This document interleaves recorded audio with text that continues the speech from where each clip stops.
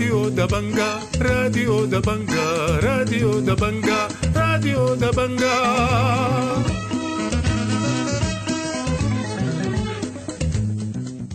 أهلا ومرحبا بكم مستمعي راديو دبنقا في كل مكان. السلام عليكم ورحمة الله تعالى وبركاته. أحييكم وإلى حضراتكم تقديم بث في إغراض برامجنا لهذا اليوم الخميس الموافق 16 نوفمبر للعام 2023، ويشتمل برنامج على نشرة الأخبار مع برامج أخرى متنوعة، لكن في البداية أقدم لكم نشرة الأخبار وإليكم العناوين.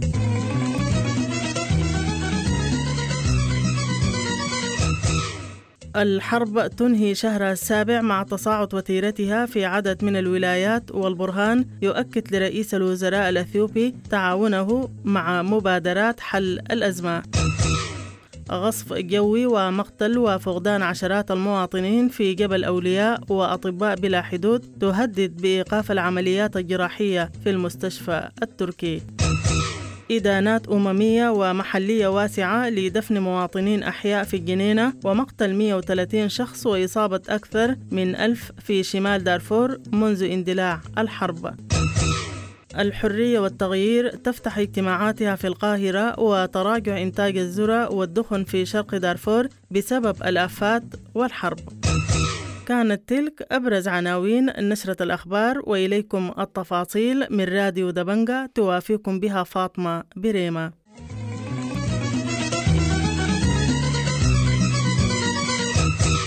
تكمل الحرب في السودان اليوم الخميس شهرها السابع مع تزايد حدتها في أجزاء واسعة من البلاد، خاصة في الخرطوم ودارفور وكردفان، وتسببت الحرب في مقتل الآلاف وإصابة عشرات الآلاف ونزوح ولجوء أكثر من 6 ملايين شخص، بجانب توقف 70% من المرافق الصحية وتوقف الدراسة في المدارس والجامعات لأكثر من 7 أشهر. وقال الرائد متقاعد عروة حمدان لراديو دبنقا إن تدمير البنية التحتية أمر مستهجن، مشير إلى أن ذلك يعكس تراجع لقيم الشخصية السودانية، وأكد أنه من الصعوبة بمكان تشييدها مرة أخرى. وأضاف في هذا الخصوص: أنا في العموم بعتبرها حاجة ما محترمة، لأنه أصلا أنت قاعد تحارب لشنو؟ أنت قاعد تحارب عشان نمبر 1 تحمل وتحافظ على الأوادم، نمرة 2 الحاجات الفاسيلتيز اللي بيستخدموها الأوادم ما ممكن يسووها بصورة سهلة، أنت بقدر الإمكان بتحاول تحافظ عليها.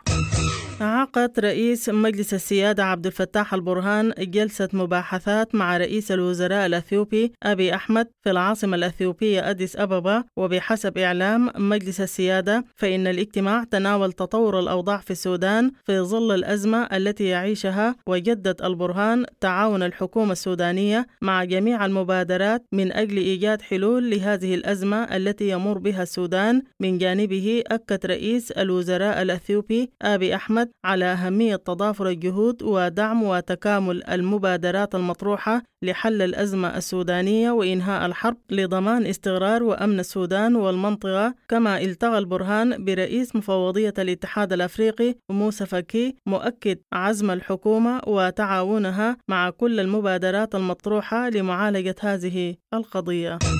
شن الطيران الحربي صباح أمس الأربعاء غارات جوية استهدفت مناطق في مدينة جبل أولياء، واستمرت المعارك العنيفة لليوم الرابع، وأطلق ناشطون في وسائل التواصل الاجتماعي هاشتاج مجزرة جبل أولياء اتهموا فيها قوات الدعم السريع بقتل واعتقال عدد كبير من المواطنين. وأعلنت غرفة طوارئ جبل أولياء أن قوات الدعم السريع أفرجت عن 12 شخص من المعتقلين لديها، بينما لا يزال أكثر من 10 أشخاص في عداد المفقودين. وواصل مواطنو أحياء جبل أولياء المختلفة النزوح إلى ولاية النيل الأبيض والأحياء الأخرى المجاورة. وقال مواطنون لراديو دبنقا إن قوات الدعم السريع سيطرت على عدد من القرى، من بينهم قرية الشيخ الياقوت وودجار النبي.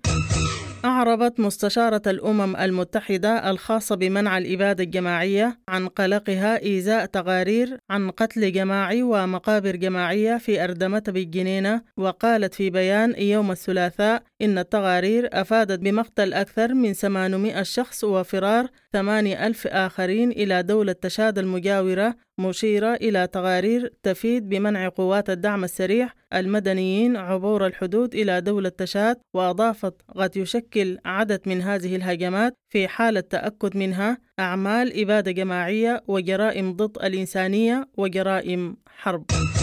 أدانت حركة العدل والمساواة بقيادة جبريل إبراهيم دفن مدنيين أحياء، واعتبرته انتهاكا صارخا للقانون الدولي الإنساني وإهانة بشعة للإنسانية. من جانبها اعتبرت الحركة الشعبية لتحرير السودان شمال الجبهة الثورية الفيديوهات المنتشرة بشأن دفن مدنيين أحياء من أشنع جرائم الحرب. من جانبه قال حاكم إقليم دارفور مني أركم الناوي إن هنالك جولة ثانية من الإبادة الجماعية في دارفور ضد المجتمعات، وفي ذات السياق أدان اتحاد دارفور في المملكة المتحدة دفن المواطنين أحياء في الجنينة. كما أدان الاتحاد في بيان مقتل بشارة موغو تقابو وهو زعيم مجتمعي ورجل أعمال في الجنينة مطلع الأسبوع الجاري. انطلقت صباح أمس الأربعاء في القاهرة اجتماعات المكتب التنفيذي لقوى الحرية والتغيير، وتستغرق 4 أيام. وقال صديق الصادق المهدي القيادي في الحرية والتغيير في تلاوته للكلمة الافتتاحية إن الاجتماع يناقش عدد من الأجندة السياسية والتنظيمية المرتبطة بالحرية والتغيير، كما يبحث الاجتماع رؤى الحرية والتغيير فيما يتصل بالأوضاع الإنسانية وإيصال المساعدات والعدالة الانتقالية وقضايا الانتهاكات والرؤى الاقتصادية والإعمار وجبر الضرر والتعويضات والقضايا ذات الصلة بالإعلام. وأضاف في هذا الخصوص إن إنهاء الحرب يتطلب وحدة حقيقية للقوى الديمقراطية والمدنية تتولى مهام إعادة التأسيس وتجاوز آثار الحرب، وهو ما تمت بلورته في اجتماعات أديس أبابا الأخيرة التي فتحت الطريق أمام تأسيس تنسيقية القوى الديمقراطية والمدنية التقدم.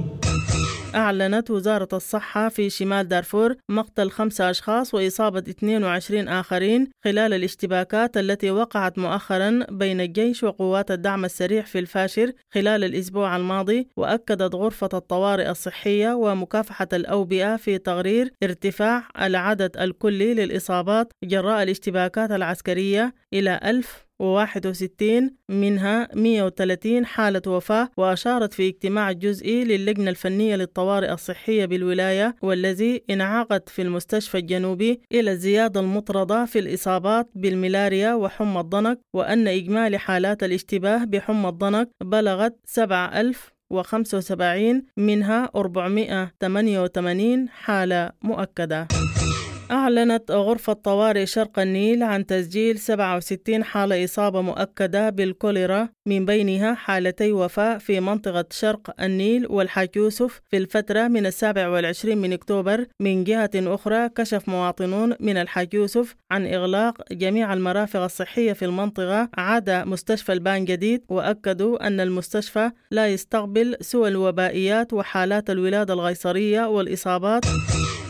يعاني أكثر من 7500 مريض بالأمراض المزمنة في زالينجي وغارسيلا بولاية وسط دارفور من انعدام الأدوية والرعاية الصحية. وبحسب تقرير لمنظمة الناس بالناس فإن عدد المصابين بالسكري في المدينتين يبلغ 2500 شخص، ومرضى ارتفاع ضغط الدم أكثر من 2700 شخص، بجانب مئات المصابين بأمراض القلب وأمراض الغدة الدرقية والربو وأمراض الكلى المزمنة. وأكدوا مواطنون من زالينجي لراديو دبنقا إن مستشفى المدينة يقدم خدمات محدودة نظرا لعدم توفر أبسط المعينات. وأضاف مواطن من زالينجي في هذا الخصوص: الصحة كانت في منظمتين اللي هو NCA وIMC ماسكين الصحة البيئية والصحة العلاجية. الآن ما في أي دواء بالنسبة للمراكز الموجودة، والمنظمات ذاته NCA ما موجودة، لكن IMC موجودة، لكن برضو ما لم يتوفر الأدوية في المراكز بتاعت IMC. لوحت منظمة أطباء بلا حدود بإيقاف العمليات الجراحية في المستشفى التركي بجنوب الخرطوم، مشيرة إلى عدم سماح الجيش بنقل الإمدادات الجراحية إلى المستشفيات في مناطق قوات الدعم السريع. وقالت في بيان إن ذلك يعرض حياة المئات من الأشخاص للخطر، مطالبة برفعه فورا، واعتبرت الحظر مخالفة لأخلاقيات الطب. وقالت إن الحظر جرى تنفيذه منذ أوائل سبتمبر بهدف منع الجنود الجرحى من تلقي العلاج المنقذ للحياة في العاصمة. قتل 5 أشخاص وأصيب 2 آخران في اشتباكات قبلية بمنطقة دنديرو بمحلية الكرمك في إقليم النيل الأزرق يوم الاثنين الماضي. وبحسب مصفوفة تتبع النزوح فإن الحادث وقع حول نزاع على الأرض، مشيرة إلى عدم الإبلاغ عن أي نزوح مع استمرار توتر الأوضاع. أطلع السكرتير التنفيذي للإيجاد ومبعوث الاتحاد الأفريقي والإيجاد إلى مفاوضات جدة أمس الأربعاء الاجتماع الوزاري لمجلس السلم الأفريقي على تطورات منبر جدة، مطالبا أطراف الصراع بالوقف الفوري لإطلاق النار. ودعا خلال الاجتماع الافتراضي المجتمع الدولي لدعم جهود الجماعية نحو إرساء السلام والاستقرار الدائمين في السودان. من جانبها أكدت وزارة الخارجية المصرية بأن سامح شكري وزير الخارجية أكد خلال الاجتماع على ضرورة التوصل لوقف شامل ومستدام لإطلاق النار وأهمية التنسيق بين المسارات الدولية والإقليمية الفاعلة لتسوية الأزمة. دعا المراقب العام في منسقية النازحين واللاجئين الشيخ مطر علي طرفي الصراع الجيش وقوات الدعم السريع إلى التوصل لاتفاق لإيقاف الحرب الدائرة والسماح للمنظمات الإنسانية بتقديم المساعدات. وقال الشيخ مطر لراديو دبنقا إن الوضع كارثي في كل السودان، وإن الشعب السوداني يموت من الجوع والمواطنين أصبحوا نازحين ولاجئين.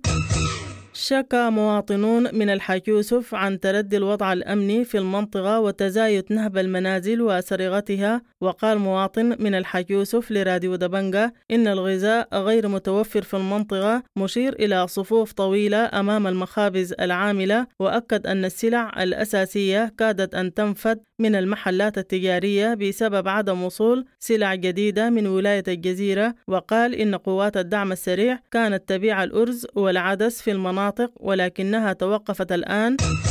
نظمت مجموعة أصدقاء الأشخاص ذوي الإعاقة الثقافية والتوعوية بالتعاون مع منظمة إرادة للإعاقة الذهنية أمس الأربعاء موكب ووقفة احتجاجية توعوية من أمام صينية الفرات حتى بنك السودان في ولاية القضارف. وقال محمد إبراهيم ناصر عضو المجموعة لراديو دبنقا إن المشاركون في الموكب والوقفة الاحتجاجية رفعوا شعارات لا لتجاهل قضية الإعاقة، مطالبين بتفعيل القانون الخاص بالعصا البيضاء. وأضاف محمد إبراهيم ناصر لراديو دبنقا في هذا الخصوص: نظمت مجموعة أصدقاء الأشخاص ذوي الإعاقة الثقافية التوعوية بالتعاون مع منظمة إرادة للإعاقات الذهنية ولاية القضارف مسيرة توعوية موكب وقفة احتجاجية من صينية الفرات حتى بنك السودان.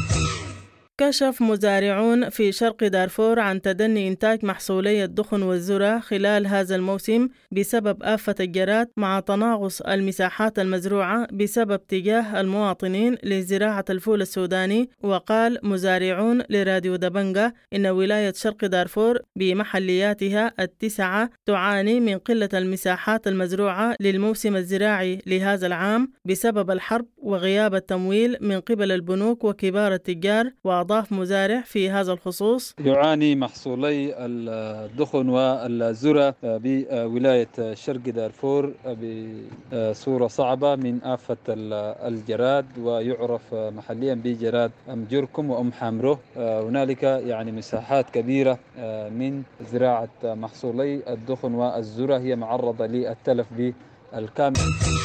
الخبر الأخير في النشرة: أدان المركز الحقوقي الموحد اعتقال 3 متطوعين من غرفة الطوارئ بواسطة الاستخبارات العسكرية منذ نصف عام. وقال المركز في بيان إن الاستخبارات تواصل اعتقال كل من مجاهد النور وصدام جمعة وعامر عبود منذ 14 مايو وهم ناشطون في غرفة طوارئ بحري. وطالب المركز الحقوقي الموحد القوات المسلحة بإطلاق سراح المعتقلين فورا فورا دون قيد أو شروط.